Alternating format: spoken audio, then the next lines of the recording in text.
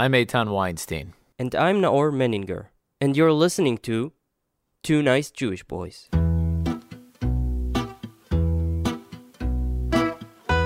This podcast is made in collaboration with the Jewish Journal. In 2011, civil war broke out in Syria. Many people had high hopes for the uprising and for the Arab Spring in general. Perhaps this would end the long reign of dictators in the Middle East. But quickly the war took a sharp downturn into oblivion. What started out as rebels against the regime quickly transformed into something entirely different. Since 2011, you might have noticed that Israel has struck Syria with hundreds of airstrikes. And if you've only been reading the headlines, you might be wondering, what the hell is Israel doing? Why get embroiled in a mess that has seemingly little to do with Israel? Let the Muslim nations battle it out, and let's just be happy that they're not messing with us. Well, it turns out that's not the case at all. Dan Shiftan is the head of the International Graduate Program in National Security Studies at the University of Haifa. He's taught at the Israel Defense Forces National Security College and the IDF's Command and Staff College. He was an advisor to Israel's National Security Council and former Prime Ministers Yitzhak Rabin and Ariel Sharon. He's also the author of several books and articles on issues pertaining to Israel's national security. He joins us today to talk about the Iranian threat. We're thrilled to welcome Dan Shiftan to the podcast. Thank you so much for joining us. Good evening. Before we get to the episode, guys, I have to tell you about our sponsors over at the Chosen One card game. Let's face it, we Jews, we're not really good at sports or keeping our opinions to ourselves. But we're not bad at funny. We do funny all right. The Chosen One card game is certified hilarious. Okay, you get a huge set of Jewish-themed question and answer cards, and you match them up, and the funny combinations are hilarious. And best of all, of course, it's Shabbat friendly, so you can play it on Shabbat. Noah and I were playing this game before we recorded, and we were literally cracking up from the first combo. Apparently, the reason I'm deleting J-Swipe is because of Dr. Goldsteinberg, MD. This game is a must-have for any Jew who considers himself a Jew. The Chosen One card game, guys. Visit thechosenonegame.com, thechosenonegame.com, and use the promo code 2NJB for a discount. Again, that's thechosenonegame.com, and use the promo code 2NJB for a discount.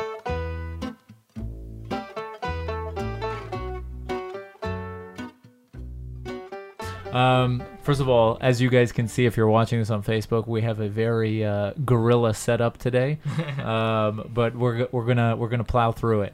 So when we spoke on the phone, it was actually very funny because you said to me when I said we want to talk about the Iranian threat, you said, "Oh, good. I thought you were gonna say that you want to talk about that stupid Palestinian issue." You didn't use the word stupid, but that it's not actually. I guess you were implying that it's not really a threat. Why is that?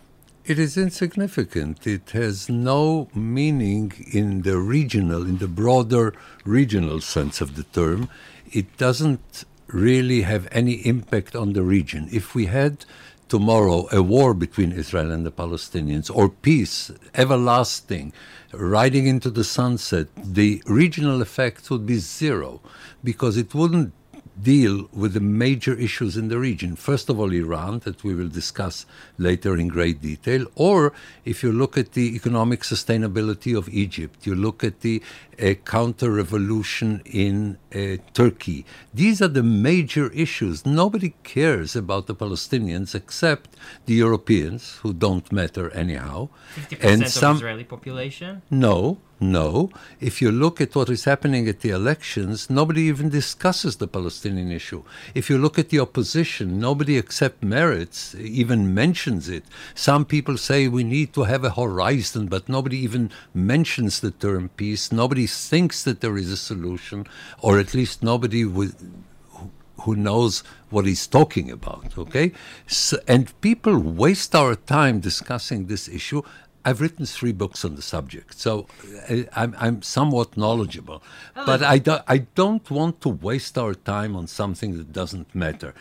On the other hand, the Iranian issue impacts everything in the region. it impacts not only the region, it has major global significance. The United States is very heavily involved.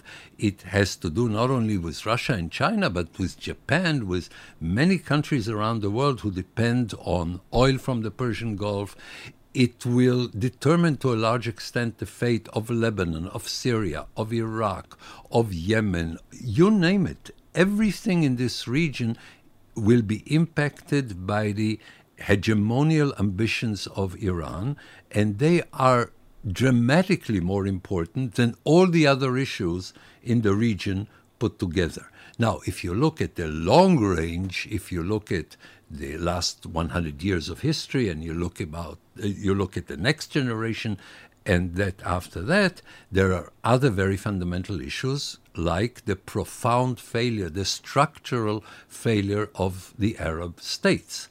And this is tremendously important and very interesting, and if you want in a separate podcast, we can discuss it. But if you ask what is the acute question, let me give you only one example. Israel is at war, not at the risk of having a war. We are at war. It is a low-intensity war, but you mentioned it yourself. Hundreds of military actions in Syria, now in Iraq. So we're speaking about war.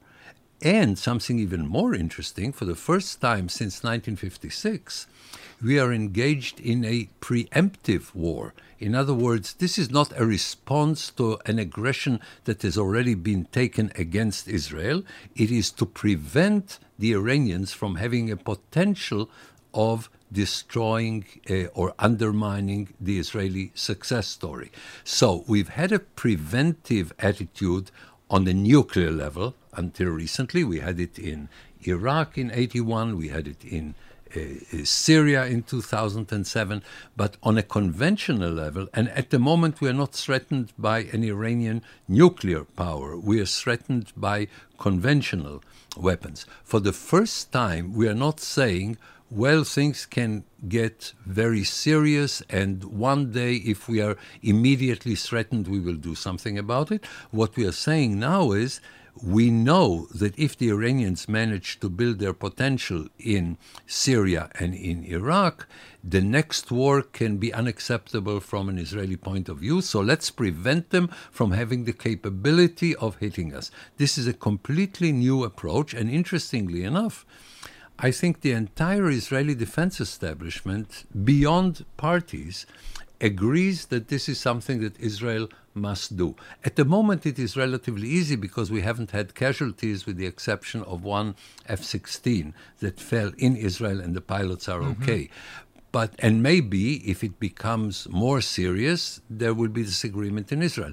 At the moment, there is no disagreement in Israel about it. So just to clear some stuff out, what exactly is Israel bombing in Syria? Missile silos, launching Before we stations? come to the operative issue, let me explain the strategic context, because unfortunately we are focused on operative issues and we don't see the overall picture. So what is Iran trying to do in Syria? Iran is trying more than anything else to hegemonize this region. And because the Arab world is so weak and the Arab states are so incompetent in practically everything, and Arab societies are so weak, the Iranians can actually take over. Because in Iran we must make the distinction between a very impressive Iranian society and a barbaric Iranian regime. The Iranian society is very impressive. I don't know about the future of the Arab states. At least in the next generation or two, it looks very bleak. But if you look at the future of the Iranians, it is very promising because the Iranian society is very, very impressive. So you have the very weak Arabs, you have a very strong Iranian society, you have a barbaric regime, and you have the history of a power that used to be historically a power, that considers itself to be a regional, even beyond a regional power, that can take over the Middle East unless somebody stops them. And there are only two that can stop them. Israel in real terms, and the United States by giving the umbrella, by doing something on the global level that will make it easier to stop the Iranians. But why do they want to take over the world or the Middle East or whatever? Why do people throughout history want to take over the world? I mean, go back thousands of years. I mean, this is something that nations who perceive themselves to be great and are strong and their neighbors are weak are doing. I mean, don't think of the world in Canadian terms. I mean, again, if we want to understand the world, we must forget about what is happening in Europe now, but remember very well what happened in Europe only 100 years ago. We must forget about the Western world and our societies, and we must remember that this is what we've had since the beginning of history. But there is an interesting point. I mean, the United States, for example, Mexico and Canada are very weak relative to the United States The United militarily. States conquered parts of Mexico. Yes, but you're also assuming that the Iranians are like Americans. I mean, the worst possible assumption is the Californian approach. I'm not We assuming. are all people. Okay? No, There are, not only do you have powers with ambitions, and if you look at China today, you will see it not on a military level at the moment, but you will see it on a massive scale. You can see throughout history that powers want to dominate their region. And culture is what matters. You're looking at the world from the point of view of the American political culture of the 21st century, and you're assuming that Iran is something similar, only it's not yet America, it's not yet Europe. No, these are completely different cultures. And in addition to it, you have here a barbaric regime dominating the world is what this regime is about, at least dominating Islam, dominating the Middle East. In the long run, perhaps beyond the Middle East, but certainly dominating the Middle East. This is the raison d'etre of this regime. If you want to understand Israel, can you understand it without Zionism? If you want to understand Iran, this particular regime in Iran, can you understand it beyond the ambition to dominate, to impose the Islamic revolution, not only on Shiites, but also on Sunnis? It's impossible. So in terms of motivation, there is no problem. Yeah, no, I wasn't assuming that they're at all like the American. I think that was the point is that culturally they're very different. And so Iran has this like imperialistic, not even a caliphate ambition. But you speak about culture, it's interesting because there's I think most people think about the Middle East and they think, Arabs. But Iranians are very different than Arabs. You have the three most important countries in the region are not Arab: Iran, Turkey, and Israel. Mm-hmm. Okay? Now, unfortunately, in the Arab world, even Arabs who are at the moment moderate, like the Egyptians, are very, very, very weak, on the verge of hunger.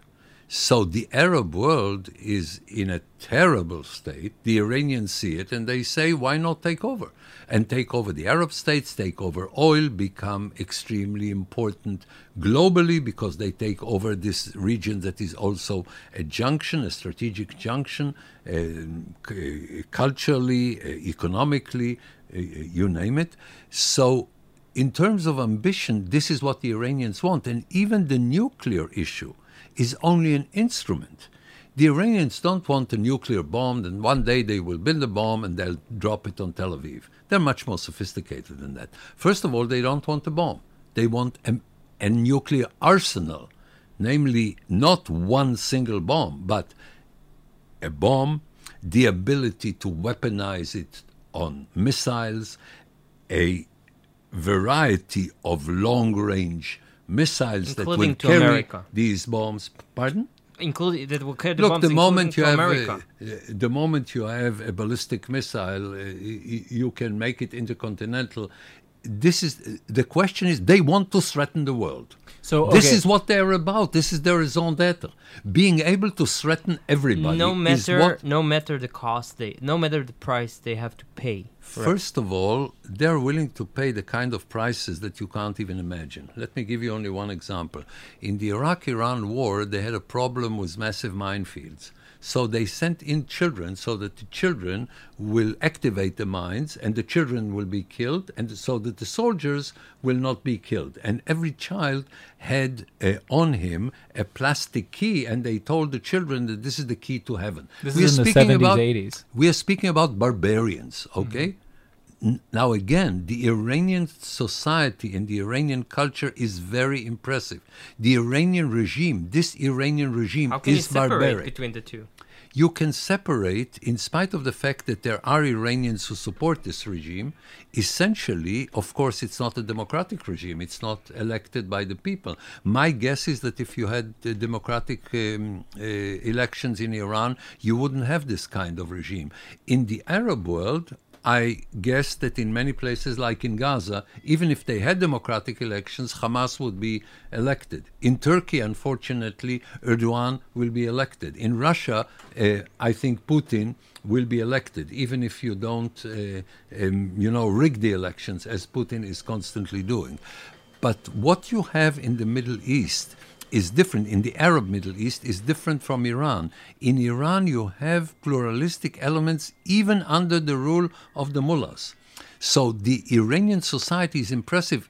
Unfortunately, as long as they're our enemies, the fact that they're impressive works against us, because they have science, they can build nuclear bombs, they can reverse engineer American drones that fall in Iran, and they can produce their own drones based on reverse engineering. They can find other scientists when we kill the ones that are currently working on the bomb. They say that we killed them. Of course, Israel did not take responsibility for it, but they have scientists. How much science do you have in the Arab world? How much scientific innovation do you have from... Academies, universities. They have academies, they have universities. What do they produce in terms of scientific innovation? Bobkis. You look at it from the Atlantic Ocean to the Persian Gulf, and there is hardly any scientific innovation in the Arab world. In Iran, you have it, and it's impressive. And this society, when they are enemies, it's bad that they're so good. One day, I hope, when we can again cooperate as we did with Iran before 79, I think Israel and Iran can be the two pillars of stability in the region. But at the moment, the abilities of the Iranian society are mobilized in the service of a barbaric regime. Look, Germany had a very impressive society in the Second World War, but it was harnessed to the ambitions, to the crazy ambitions, to the barbaric ambitions of Adolf Hitler. So if you don't make the distinction between the two, you're losing part of your ability to understand the situation. But Adolf Hitler was democratically elected. And not really. No, but even if not, you have to, at some point, hold the German people...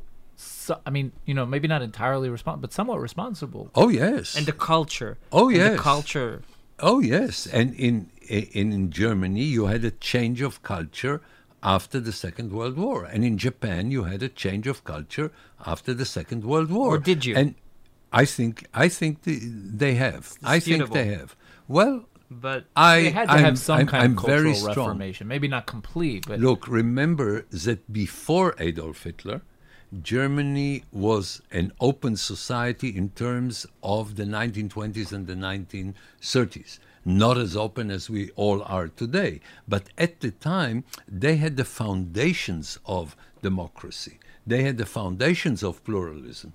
Unfortunately, in the Arab world, we haven't seen it. Anti-Semitism.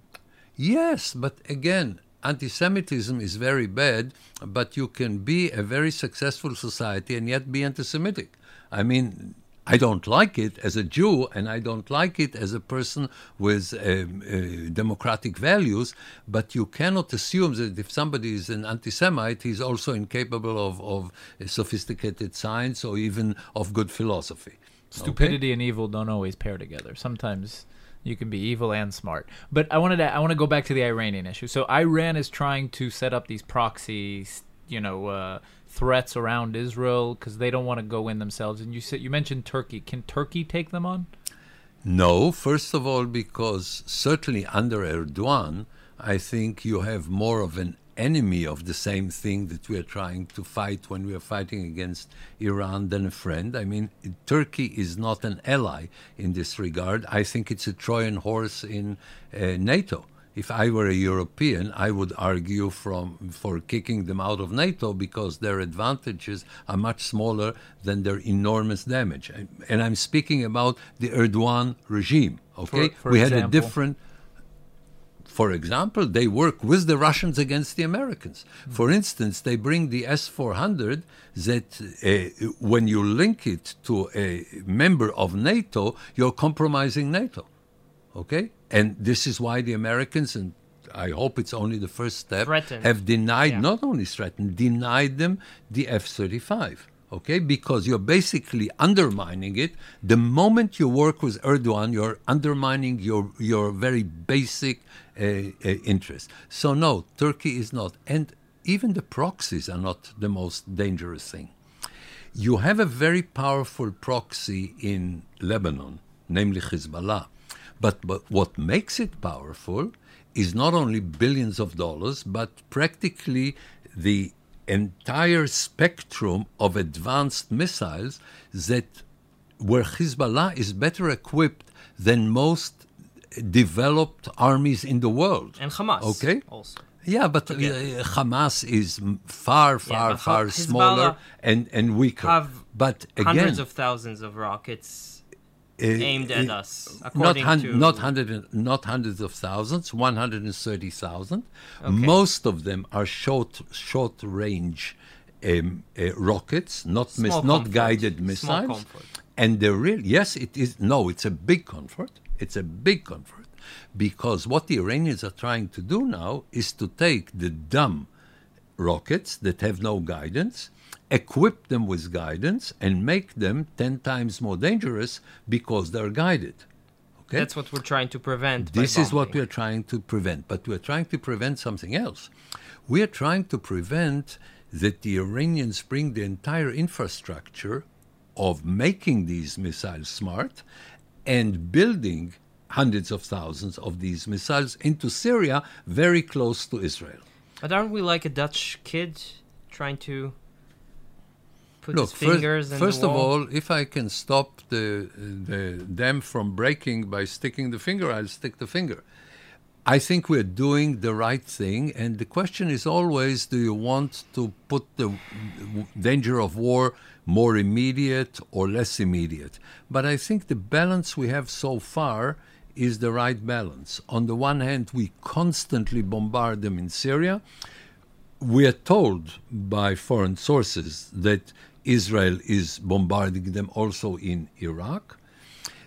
It slows down dramatically what the Iranians are trying to do. How come Can they it don't prevent retaliate? it? They don't retaliate because when they try to retaliate, they realize that they're outgunned and outsmarted by Israel on a way. You see, in Syria, we have an enormous advantage on 5 levels. It's Let's not very break close. censorship. No, censorship, no. We will not break anything. Okay. Trust me, I'm very careful. Okay, It's very close to Israel and very far from Iraq. okay. From Iran, I'm sorry. Yeah. B, we have the support of the United States, which is enormously important. Under Obama, we didn't have it. We had more the danger of American involvement than the benefits of American involvement. And one of the reasons we don't have war with Iran is that we don't have Obama. I mean, they can't trust Obama to tie the hands of Israel once they do something to us. The third thing is we have an understanding with the Russians. The Russians have succeeded in Syria to get enormous benefits on relatively small costs. They have a very limited involvement that gave them enormous political benefits. If they clash with us, it'll be bad for us, but also it'll be bad for them. A, because when it comes to electronic warfare, we're a superpower. B, because it will force them to deepen their involvement to a point where they may get criticized inside Russia for losses and other problems and money spent here. So they want to keep it on a relatively low level. So this is the third advantage. The fourth advantage is that the Arab world is with us. We have Saudi Arabia on our side, and Egypt and Jordan and the countries in the Gulf and Morocco. So we're not alone in this coalition. And by the way, this makes it much easier to have a coalition with the United States, because they don't say we can either work with the Arabs or with the Israelis. They say we work with the Arabs and the Israelis vis-a-vis a few radical Arabs and Iran. So that's much easier from an American point of view. So the advantages that Israel has are enormous, and in addition to it, there is a consensus in Israel. It's not like issues like the First Lebanon War, where the Israeli society is torn over it. People understand Iran is a danger. You don't have people who believe, like they believe that Yasser Arafat is a man of peace. We don't have Israelis, or at least I haven't heard of anybody stupid enough to undermine the danger that Iran is presenting. But aren't we taking a big risk in withholding a preemptive strike that would finish this? Because time is beneficial mainly to them. I disagree. First of all, What kind of preemptive strike? There is no such thing as once and for all in anything. So if somebody is stupid enough to suggest something once and for all in Gaza or once and for all in Syria, there is no such thing. Let me give you the broader picture here again. In the Middle East, people don't try to have a better life for themselves. They try to have a worse life for people they consider to be their enemies. This is an extremely violent region that in the last 100 years invested almost nothing in society building and nation building, and invested hundreds of billions, thousands of billions of dollars in weapons, in fighting against each other, in fighting against Israel, in oppressing their own people, and so on. To assume that you can do something that will once and for all finish off a problem is to be childish about the Middle East. So you either have the dumb idea of we will go into Gaza and once and for all finish terrorism, or the even dumber idea, we will speak to the Palestinians and we will have peace, and then once and for all we will have peace in the region. Anybody who says anything about solutions must be stupid. The stupid question is, what is the solution? The smart question is, how do you live for a long time and have a good life in spite of the fact that there is no solution? Can you have a good life when you know that any day they can push a button and throw 100,000 rockets at you? First of all, the whole human race has the parts that have a good life knowing that somebody can push a button and release nuclear weapons and the human race will be extinct. Second, we're having a very, very, very, very, very good life in Israel. But it can change like this. Life is complicated. The fact of the matter, what I'm trying to say is they have, no matter how much we strike, in the end of the day, they have the advantage in the fact that they can throw these rockets in Lebanon are a real threat, and we never experienced what's about to happen. So we'll experience it, and it will be difficult. But remember, for 140 years, we have a good life, and they have a terrible life. Okay. Yes. And even when we were hit, okay, and in 1973 we were hit quite hard, the result was that after a very short period of time we recuperated and improved our life dramatically, and they're stuck in the same... It doesn't guarantee. What happens, like, what's, you know what I'm saying? You want the kind of life... It sounds like a European. Namely, as if you don't live in the real world. In the real world, you don't get to sit there and be happy ever after. This is only in legends. You know, among other things, they say, and then they got married and lived happily ever after. This was written by a bachelor. Okay? This idea that you can do something, be it military or be it diplomatic, and then problems will go away. This is exactly the way Europeans think about the world, and which is why they're irrelevant to the world, because they don't understand that it's a complicated place to live in. And what you do is, You prepare answers for the challenges. For instance, if they will send massive rockets into Israel, Lebanon will be Destroyed. obliterated. Okay? Now, will it be something that will make me happy? No. But will they lose a lot? For instance, But the Iranians won't lose. oh, you're Right. wrong. No, they will. Why? They will, for two reasons. That's the advantage of having a proxy. No. So look again at the broad picture. Don't think operatively, think strategically. Okay. That's what When- we brought you. I know. That's what I've been telling him for years. Okay. Don't think operatively, think strategically. It's the way I was raised. What can I do? Okay. If they do it, Yeah. we will invade Lebanon Okay. on a massive scale, not like in the Second Lebanon War. Now, what will we invade? South Lebanon. Yeah. Who lives in South Lebanon? The Shiites. Okay. What is the most important Iranian stronghold on the Mediterranean? The Shiite South Lebanon. Okay. Now, when you have Israeli divisions going up and down South Lebanon, it shouldn't even be their objective. It should just be the byproduct of their going from one place to another, and the whole region is obliterated.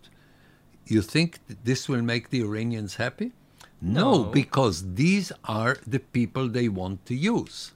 It is much better to be in a position to hold somebody that threatens somebody else than to use it and then to lose the thing that you threaten. To some extent, I'm not saying totally, but to some extent, I'm told, I'm not an expert on the subject, that when a bee stings, it also dies. I'm not sure, okay?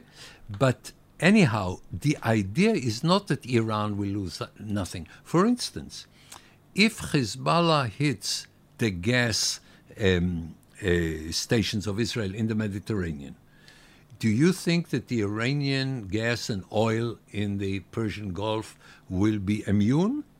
I hope not. I don't know. But I hope not.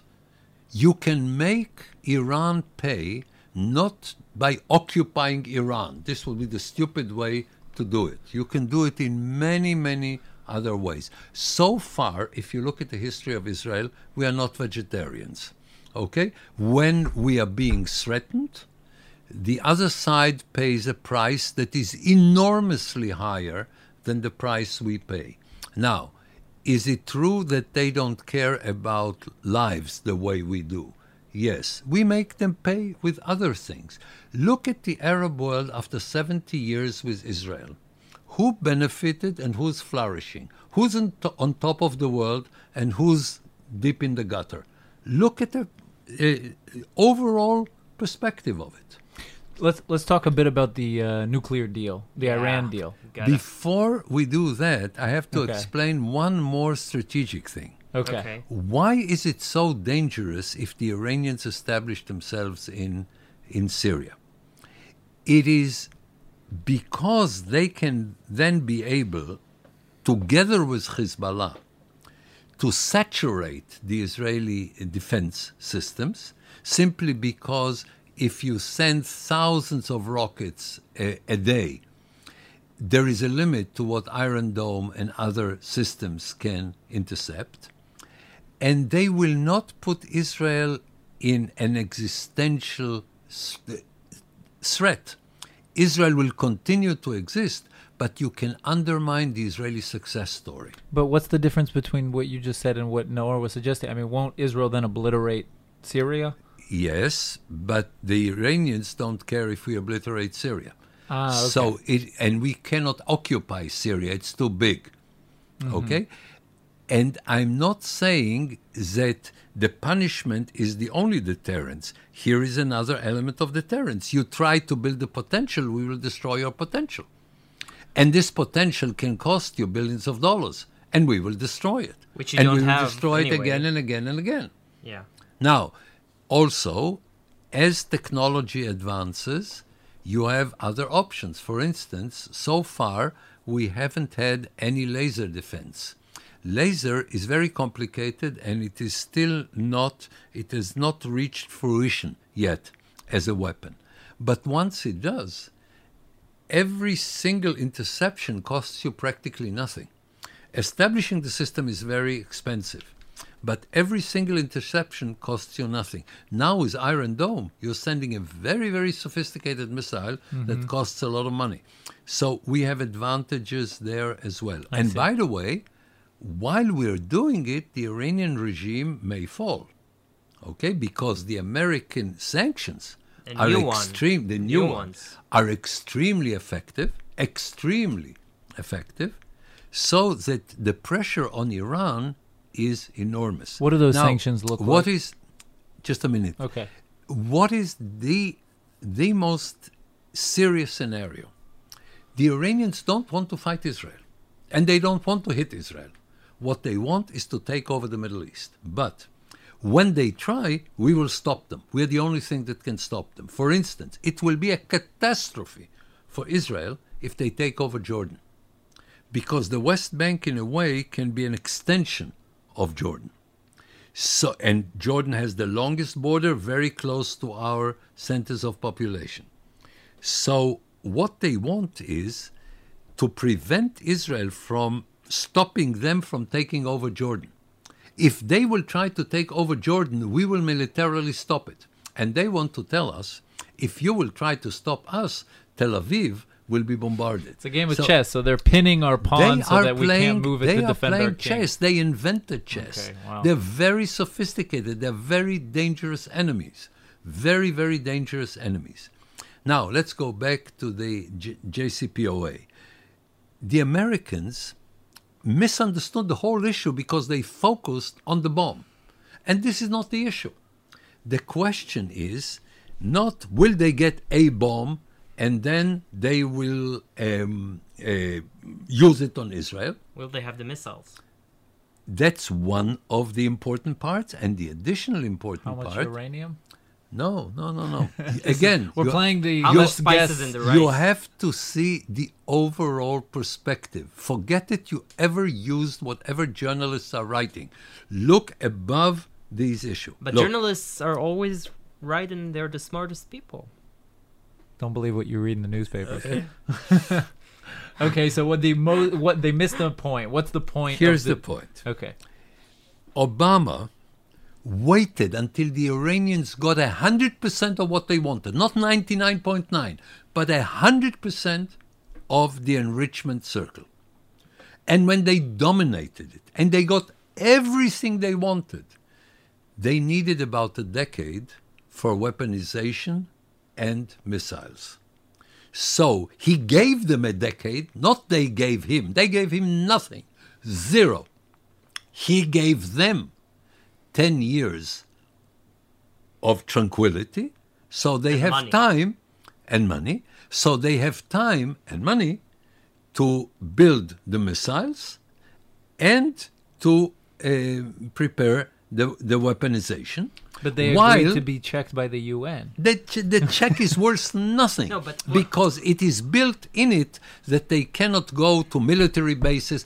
The Iranians outmaneuvered the Americans. Look, the Iranians are the most sophisticated negotiators in the world.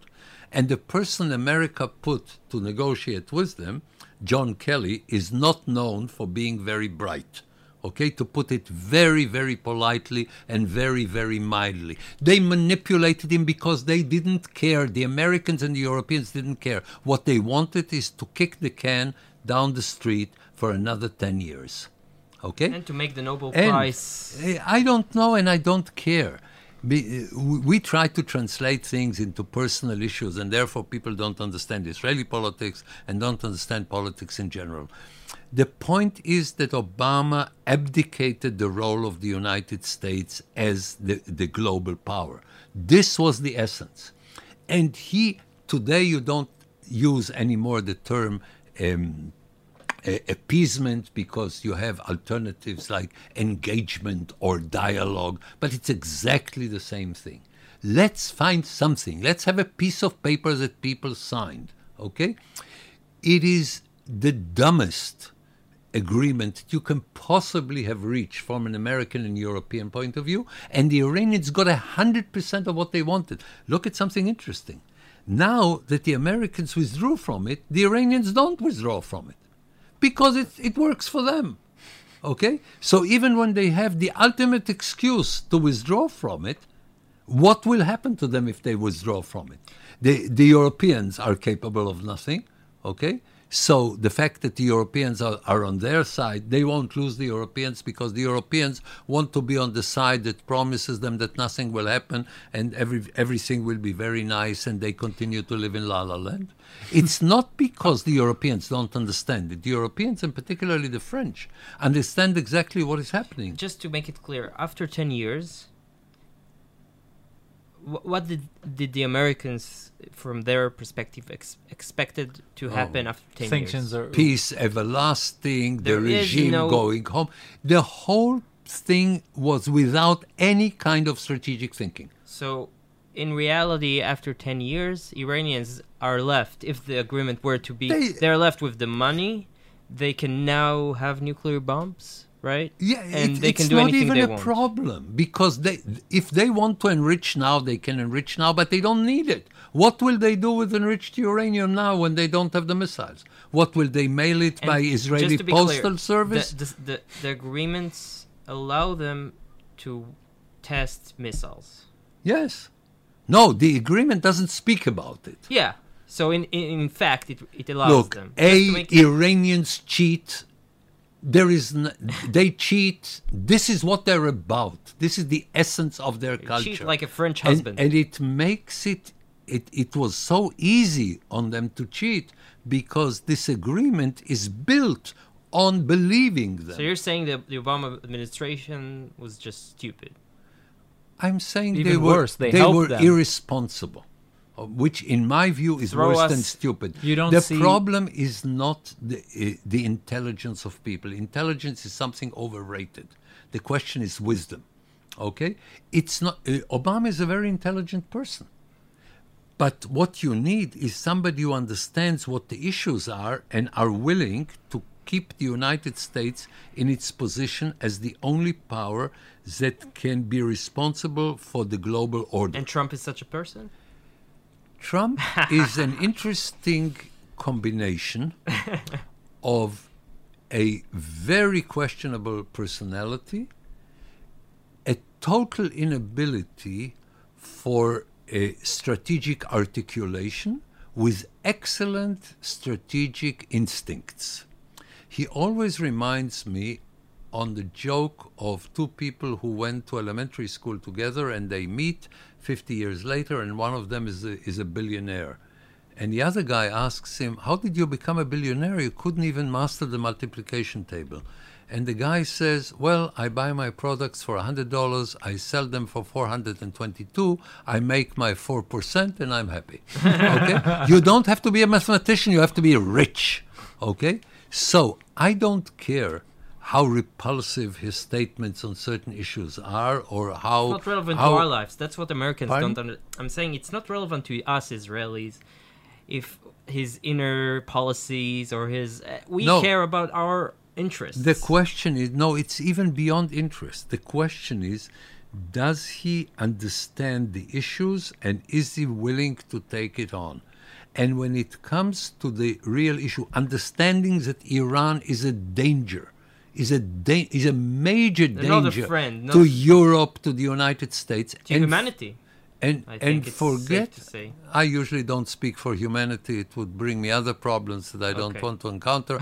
But if you look at the overall picture and you realize that yes, Iran may be one day an ally of the United States, but it must be with a different regime. And for a different regime to come, this regime must fail. And whatever is good for the Iranians is bad for America, bad for Europe, bad for Israel, bad for most of the Arab states. Understanding that if the Iranians can agree to something, it means that you were stupid. If the Iranians are for it, you must be against it It's a because catch-22. there is a zero-sum game when it comes to the overall picture. You can have an agreement on this or that issue.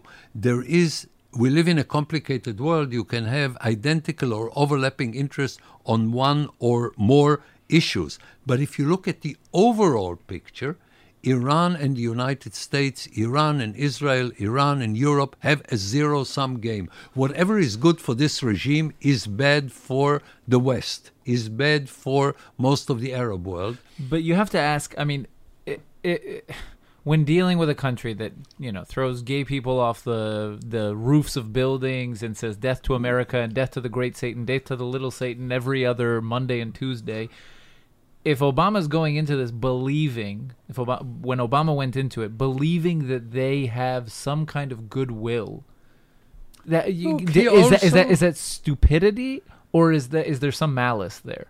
I don't think there is malice. I would not attribute to Obama malice. Look, the best definition for Obama, and I said it to his closest entourage, is something that Moshe Dayan used to say about some Israeli politicians.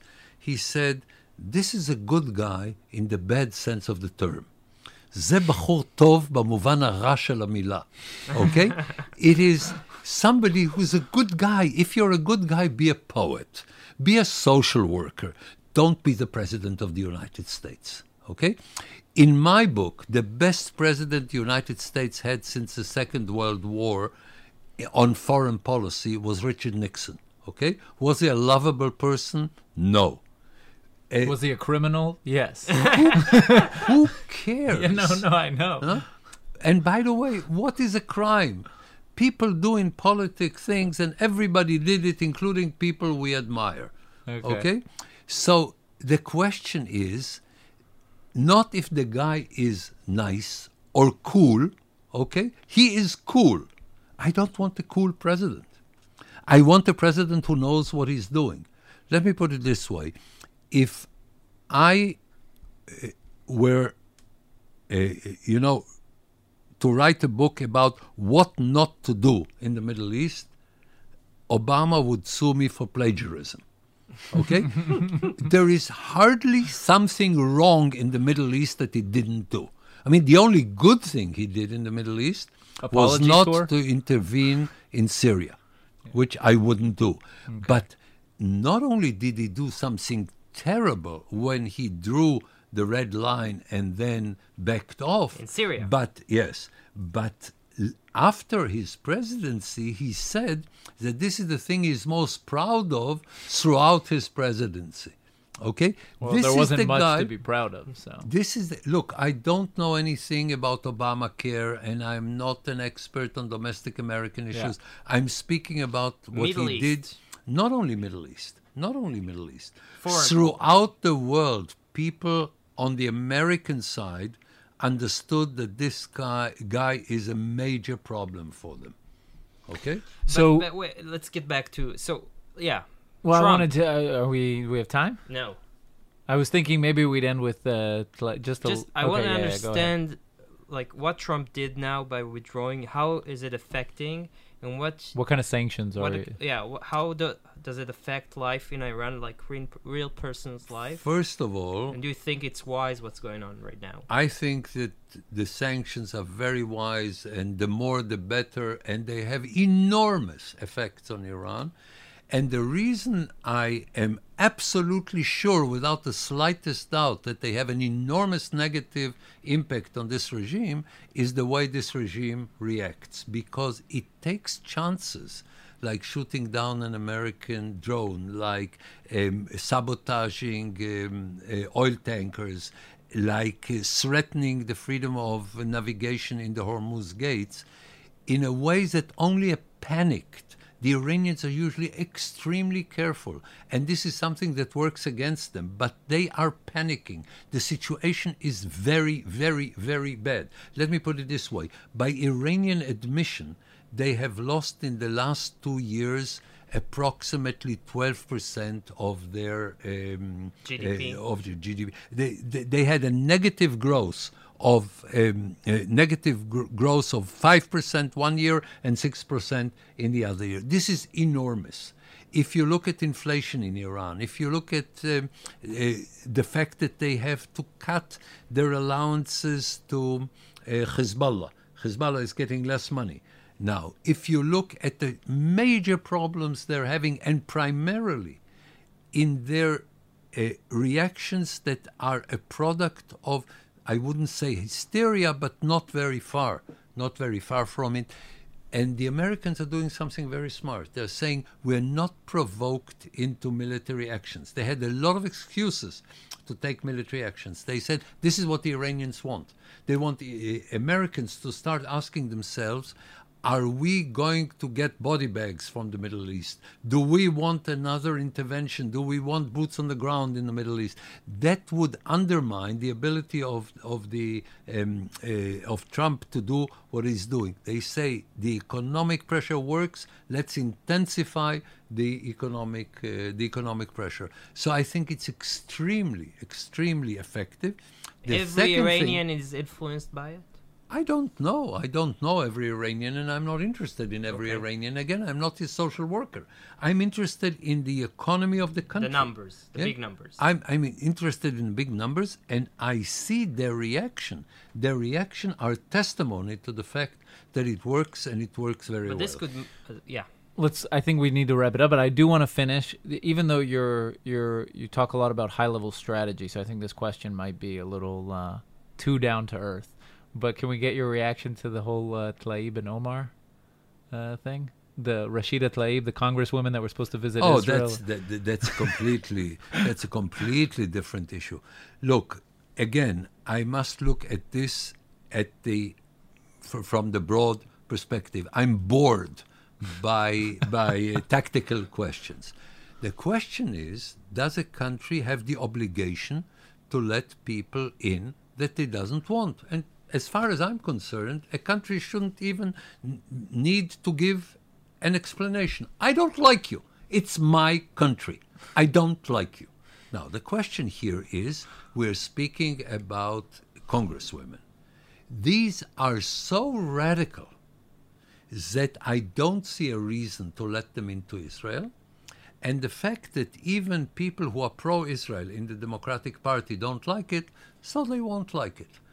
I would not let them in. I think that the combination of saying, if you want to see your grandmother, okay, if you claim that it's humanitarian, as long as it's humanitarian, fine. But if you want to come here for propaganda against Israel, why should we help you? No, what's amazing is that they didn't even say, if you want to come. She sent a letter basically asking and saying, I won't do any BDS.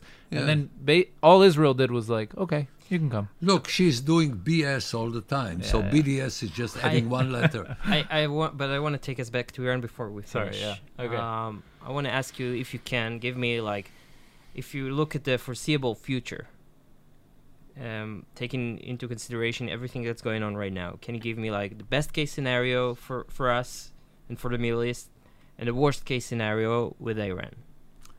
Look, the best case scenario by far would be a different regime in Iran, because this will change the Middle East. Israel and Iran will be in excellent relations. The worst situation will be if Iran manages to take over the Middle East without a war. So again, looking at the strategic issue, you can say the worst is if Tel Aviv is bombarded on a massive scale. No. There is something worse than war, and this is capitulation. Because then when the war comes, you're finished.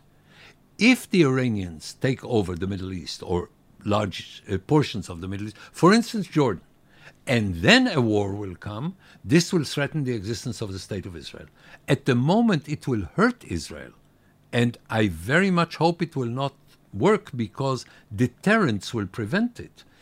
But it is not the worst situation. So if you're not asking the stupid question that journalists usually ask, in terms of the man in the street, what will be the worst situation? Of course, if a missile falls on his head, it will be but I'm not interested in the man in the street. I'm interested in the many men and many women in many streets. I'm trying to look at the overall picture. Preventing Iran from dominating the region is worth risking war. This is what Israel is doing today. Yeah. It is Every risking... time we strike, we risk a war. We are risking war to prevent a war under circumstances that we cannot tolerate. Amazing. Okay. Thank you. Yeah, really. Thank you so much. Very enlightening. Thank you so much. Before we go, we have a collaboration with the Jewish Journal. a Jewish news outlet in Los Angeles. They're at jewishjournal.com. They have articles, podcasts. Check them out. And JewishJournal.com, guys. So also we have, we do this on our free time. I forgot what I was talking about. We do this on our free time, so we accept donations, guys. So if you want to help us out, go to 2njb.com/donate. now, Professor Shifton, you have books in English? I have many articles in English. My major books are in Hebrew because I'm much more interested in impacting Israel than making a name for myself in academia. How can people read your English? Oh, first of all, they need to learn Hebrew because then they can converse with the Almighty much easier. You know that in Israel it's a local call, so we don't have a problem. But I've published quite a lot, but they can start by looking at YouTube and only realizing that I have a terrible spelling to my name. It is Dan, as in civilized Dan, and then something somewhat uncivilized, Schueftan. Start with German? the origin. It used to have an umlaut over the U, and the E compensates for it. So but in Wikipedia, I guess maybe for lazy people, it says or, and then it has the easy spelling. You should, in English. I've it never says or opened shift it. Dan. I have no idea what it says in, It says in Wikipedia. It says Dan, the way you spelled it, and then or Shiftan. My daughter uses this Okay, spelling, there we so go. maybe this Maybe is she the did reason. But the spelling is Schueftan, and you will be outraged. Just watch the YouTube. Maybe some things. popcorn, Huh? some Yeah. snacks. Okay, let's not go. Let's not be too detailed. Okay. Thank you so much, Professor Shifton. It was Thank a pleasure. Thanks, Thank you so guys. much. Bye. Bye.